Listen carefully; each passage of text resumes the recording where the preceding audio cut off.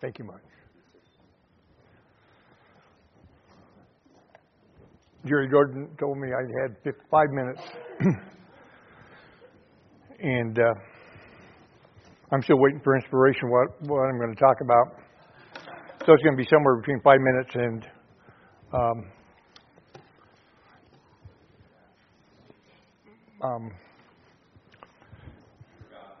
I forgot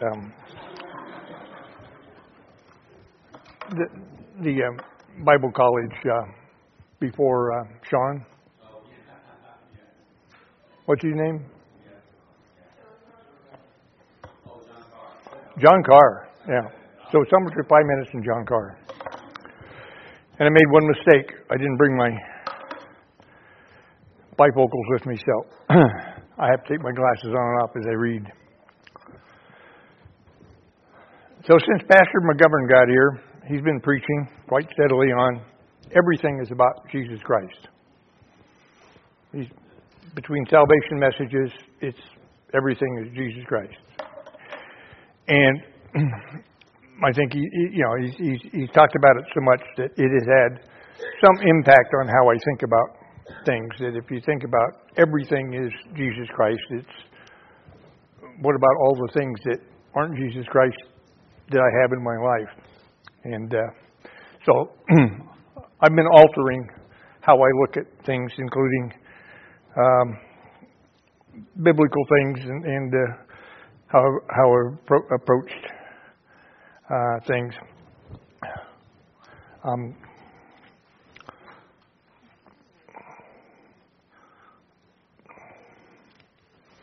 So it's clear if you watch news that the world is far from having Jesus Christ involved in it at all.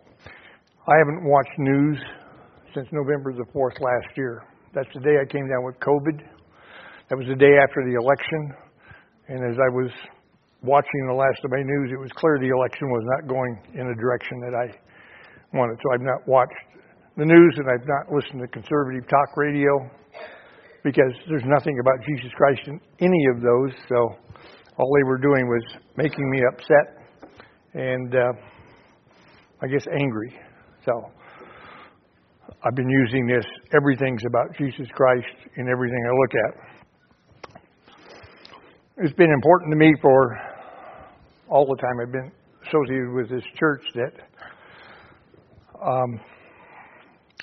to advocate to everyone, young and old, to seek after knowledge, wisdom, and understanding. When I told everybody before that when I turned 50, I figured, okay, I'm at an age I should be wise. And so I began purposely studying all the wisdom literature, Ecclesiastes, Proverbs, Psalms, and all of that. And I think I've learned a thing or two in that time. And the thing that I realize is important to encourage people to gain as much knowledge, wisdom, and understanding that God's Word has got to offer to each of us.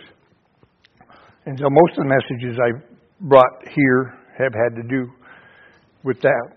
And so I'm going to continue with that, not quite in the same vein that I have in the past. And recently, I realized that the importance to purposeful instruction of our children in the Word of God and the knowledge of Jesus. When I was young, I knew nothing at all about Jesus. I knew a whole lot more about Santa Claus than I did about Jesus. Even, till I was, well beyond, being an adult. I still didn't know much about Jesus. And the world is not going to give you any knowledge of Jesus outside of, you got to study this book.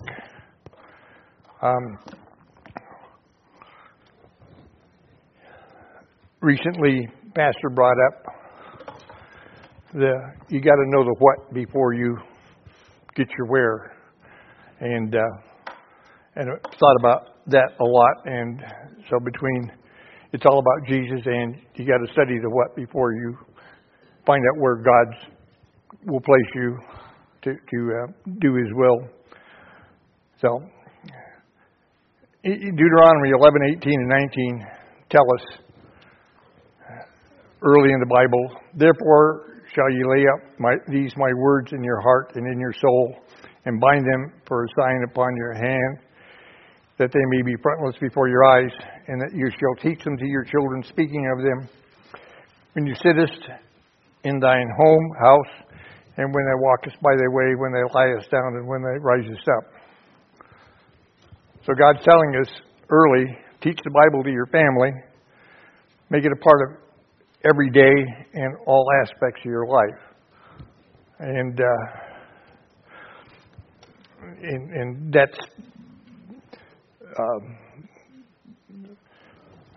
what my consideration is tonight, is to try to encourage you to seriously and purposely make teaching the Word of God and everything to your family, to young people, and to get them to understand the things that God has early enough in life so that they're bathed in spiritual things rather than bathed in the things of the world. Like I said, I knew more about Santa Claus than I did Jesus Christ when I was young, and we've got to get over that in order to have, for us to have a good impact on this world.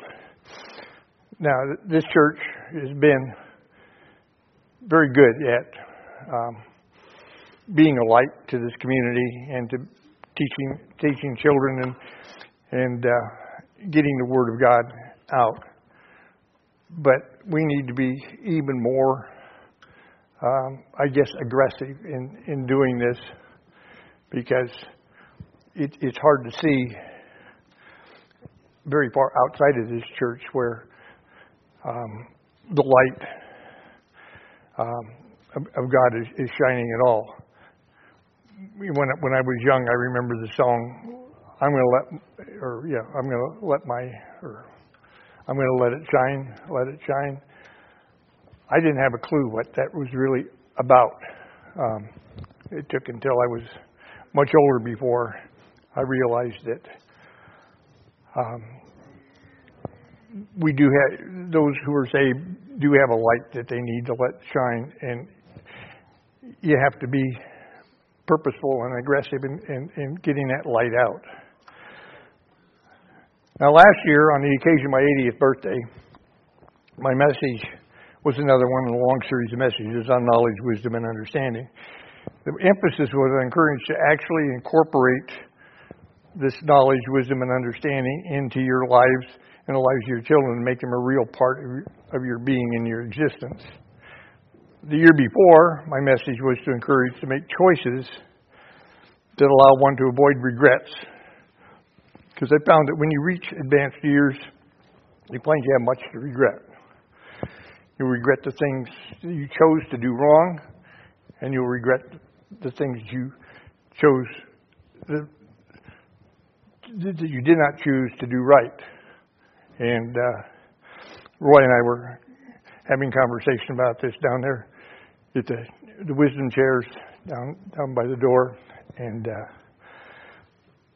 a lot of people say they have no regrets. Anybody who gets older and has no regrets is still enjoying their sin. But anybody who's been saved and trying to live right, I will assure you, probably have many things that they regret and wish they had not done. In 2018, my message used the Tomorrow Soliloquy from Macbeth and a little from Henry David Thoreau, with comparison to Solomon's presentation in Ecclesiastes. All three described the fruitlessness of life on this earth.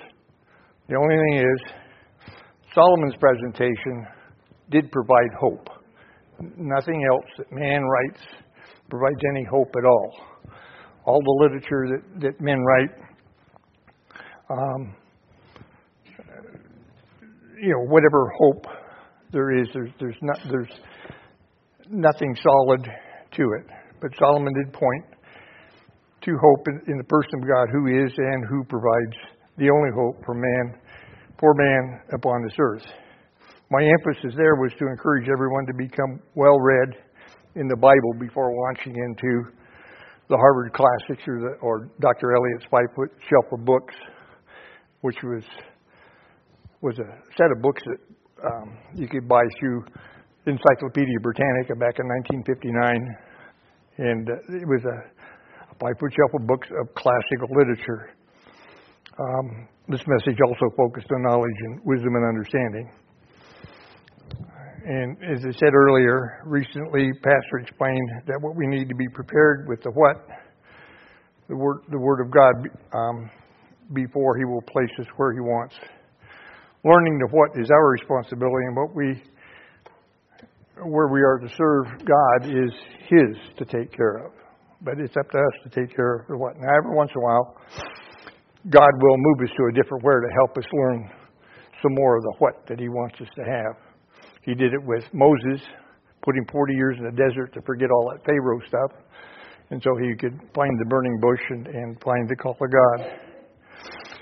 In the course of learning the Word of God, we must also avoid communicating as the world does with common phrases that the world uses which are contrary to truth. For instance, I've quit referring to Mother Nature.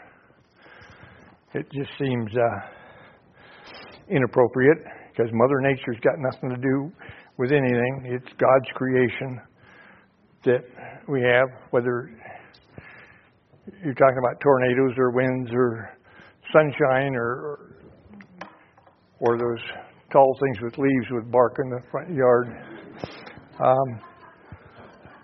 Thank you.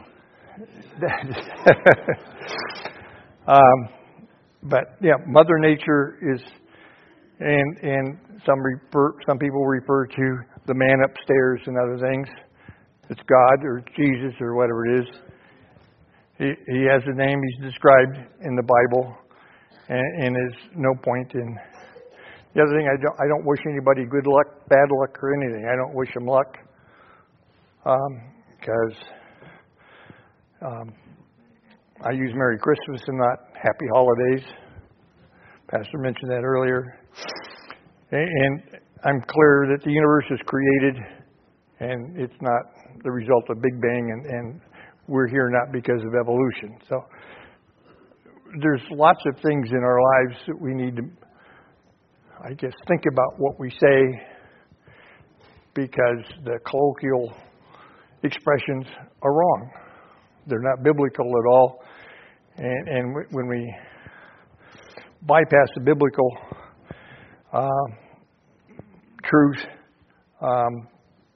we're not being the light that we should be. We're not helping direct people to truth. So in the process of teaching our children God's Word, I would suggest that we make sure that they understand certain things. I, like Greg, I don't remember really being told I was loved when I was young.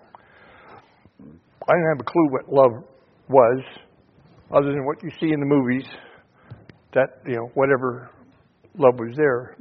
But I think it's important, if we're teaching love in the Bible, I think it's important for our children to understand what we mean by when we say, I love you. That they understand that I'm willing to sacrifice to protect you, to give you what you need, instead of it being some feeling or some attraction, and that you have open conversation about what these things are. So I think love needs to be discussed with the young people so they understand it as they grow older, so that when they hit their teenage years, the confusion of teenage years, they've got a little more to work with. Faith is another thing that young people need to understand. Again, I had no knowledge what faith was. Faith is, a lot of people, they wish for things, and so that's what their faith is in, is the wish. They wish upon a star or wish upon something, but you know, faith is something, and hope. Hope again is most people think you wish for something, and that's the same as hope. But we have a sure hope if we're saved, and children need to understand the difference between the hope that we have in Jesus Christ. I grew up without prayer, and it's a thing that I think we need to teach our children to pray, and it's a thing I didn't have any experience with prayer. I think you need to pray in front of your children for everything you're going to do ahead of time, not after the tire came off the vehicle, but before you started on a trip, right? The story wouldn't have been as good if you had prayed first and the tire didn't come off. So, but prayer is something that needs to be a real part of your children's lives, so they can see it in action. I know that Pastor Roach had stories of his children praying for things, $20,000 or whatever else it was, and having things come true. And if you do this with your children, they'll start asking, you know, hopefully they would be asking God for whatever they need to get them through the day or help in making decisions. And instead of waiting until you're in the depths of a problem and then pray for, help me get out of this. And it's a lot harder to get out of things than it is to have avoided getting into it. Another thing that young people need to understand is forgiveness. I think growing up, everything was an eye for an eye. I got fights all the time in school. Just somebody wronged me or I wronged somebody, and it was a fight. I fought one kid at least once a month for 5 years. We just didn't see eye to eye on much of anything. But forgiveness is something that does not come to young people easily. My sister and I fought all the time. I don't think we ever forgave each other for anything that either of us did to the other. So I think it's important to decide to teach your children and to teach yourselves about these things of love and faith and hope and prayer and forgiveness. And the other thing that is about the heart. The Bible talks a lot about the heart. And the heart's not just the thing that's in your body pumping blood around. The heart is, the Bible has lots to talk about the heart, that we're to keep the heart with all diligence, for out of it are all the issues of life.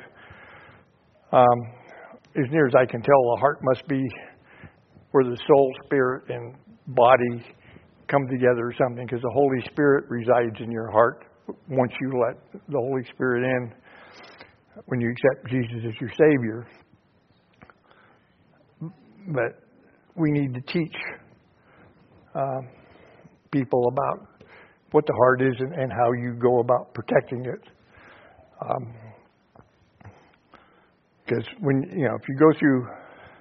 if you grow up without these things being understood in your life, you can make a lot of wrong decisions before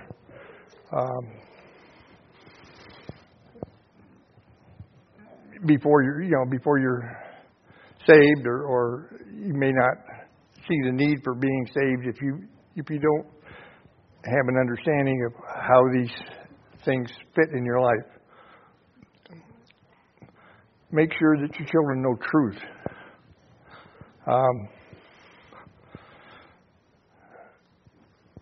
was trained to, it's not good to lie, but I didn't develop any understanding of what truth is all about.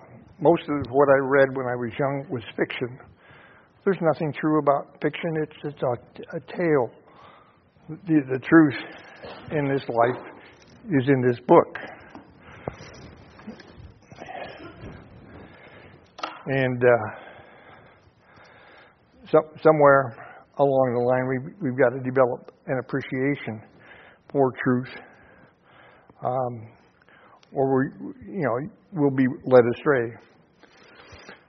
So hope is not a wish, and forgiveness is not vengeance, and love is not just an attraction.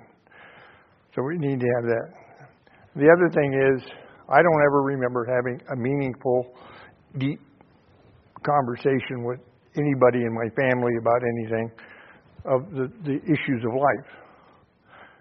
And as a result, at my age, I'm still pretty closed on, I'm not expressive about things because I never really learned to have deep discussions on things.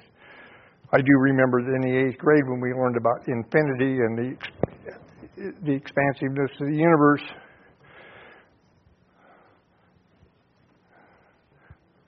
The boys in the 8th grade class, we got together and we were having conversation about just how immense things were. The thing that was not part of our conversation was nothing about God in that conversation.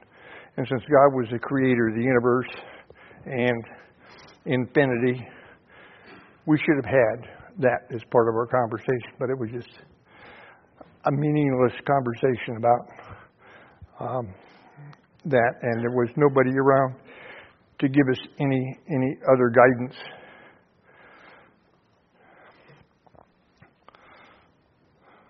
So I strongly encourage, teach your children to have conversations, to be conversationalists, to talk about things so that they're comfortable discussing deep issues, and so that they do have some opportunity to talk about the things that are important in life and how you make decisions. God has provided us with some choices. In Deuteronomy 30, 15 through 20, it says, "See, I have set before thee this day life and good, and death and evil. In that I command thee this day to love the Lord thy God, to walk in his ways, and to keep his commandments, and his statutes and his judgments, that thou mayest live and multiply, and the Lord thy God shall bless thee in the land whither thou goest to possess it. But if thine heart turn away, so that thou wilt not hear, but shall be drawn away and worship other gods and serve them, I denounce unto you this day that ye shall surely perish, and that ye shall not prolong your days upon the land whither thou passest over Jordan to go possess it. I call heaven and earth to record this day against you that I have set before you life and death, blessing and cursing. Therefore, choose life, that both thou and thy seed may live. Thou mayest love the Lord thy God, that thou mayest obey his voice, and that thou mayest cleave unto him, for he is thy life in the length of thy days, that thou mayest dwell in the land which the Lord sware unto thy fathers, to Abraham, to Isaac, and to Jacob, to give them. So God has given us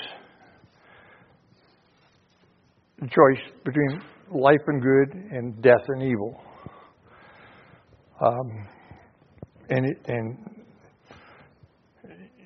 We should choose. God wants us to choose life and to choose good. Moses in Psalm 90, verse 9, says, in the last part of that, so teach us the number of our days that we may apply our hearts unto wisdom. And I've discussed, in the past, that this verse, the number of days, means we need to take account of every single day that we live to see if we have done all that we should do in each of the days, so we can be aware of, have I served the Lord well today? Have I done good? Have I done evil? And so I think it's important that each day, and to teach your children to account for each day to see. It's not a checklist thing, but you need to be aware of, have I made the most of each day that I live? When we set our ambitions for life, we need to do this with the desire to do God's will and not just strive to do things that are driven by our fleshly drives. Pastors talked about goals and ambition and stuff in the past, and the goal, if you set goals that are too lofty, like I want to be the best doctor, the best surgeon, the best athlete, the best of whatever, you're going to miss doing what God wants you to do. You'll miss the will of God if you're picking goals. So we, in our setting of goals, or to have an ambition, we should strive to find God's will and to do what God's will for our life is. In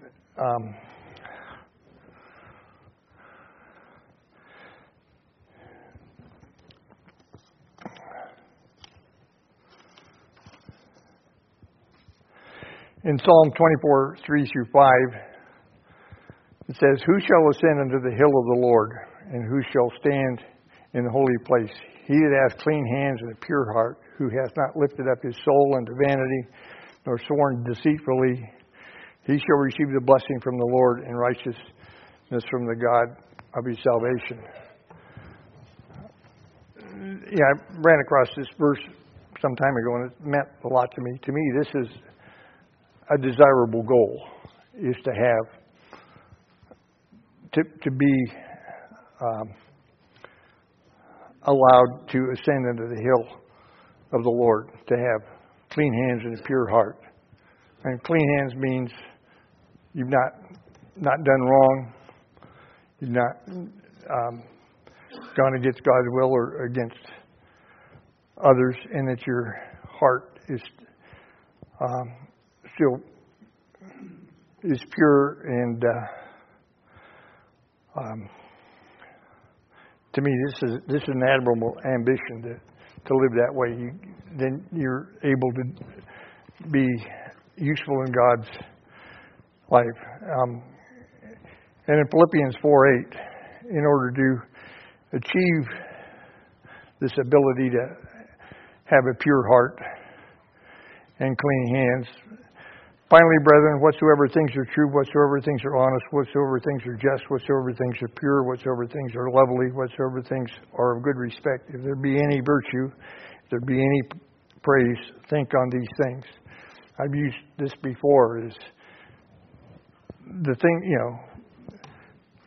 learn the Bible, stick to the things that are honest, just, and pure, and avoid the things of the world that have nothing to do with God. And remember that everything's about Jesus Christ, and there's nothing else in this world or in life that matters that much. But in order to be able to achieve this ability to see everything with Jesus Christ in it, we have to prepare ourselves and avoid staining ourselves or overburdening ourselves with the things of this world. At my age, I've loaded myself up with all kinds of stuff from this world that I'm still trying to get rid of. As I've mentioned before, Pastor Roach said one time that he was envious of me. And I said, of what? And he says, of the college that you've done. And I told him, I'm still trying to get rid of most of the stuff that I learned from that. I envy you because of what you've got with the Lord. He went from mercenary to missionary in step. I spent most of my life learning all this garbage, and he went right to Tennessee Temple and learned the right stuff and avoided learning all of the stuff that I should never put in my mind and the things I should never have done. So my encouragement is make an effort to learn the things that you need to help Jesus be everything in your life and do everything you can to teach your children and to help others to understand this as well. That's all I got.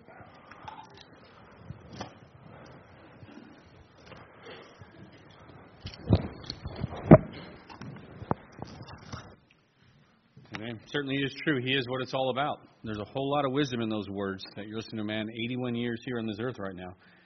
He is absolutely what it's all about, and you have choices you're going to make along those lines. It's a matter of making those choices, having that yielded life, that you're not in that place he talked about of having that regret. Having that regret. What have I done? With heads bowed and eyes closed, we'll go into a time of invitation.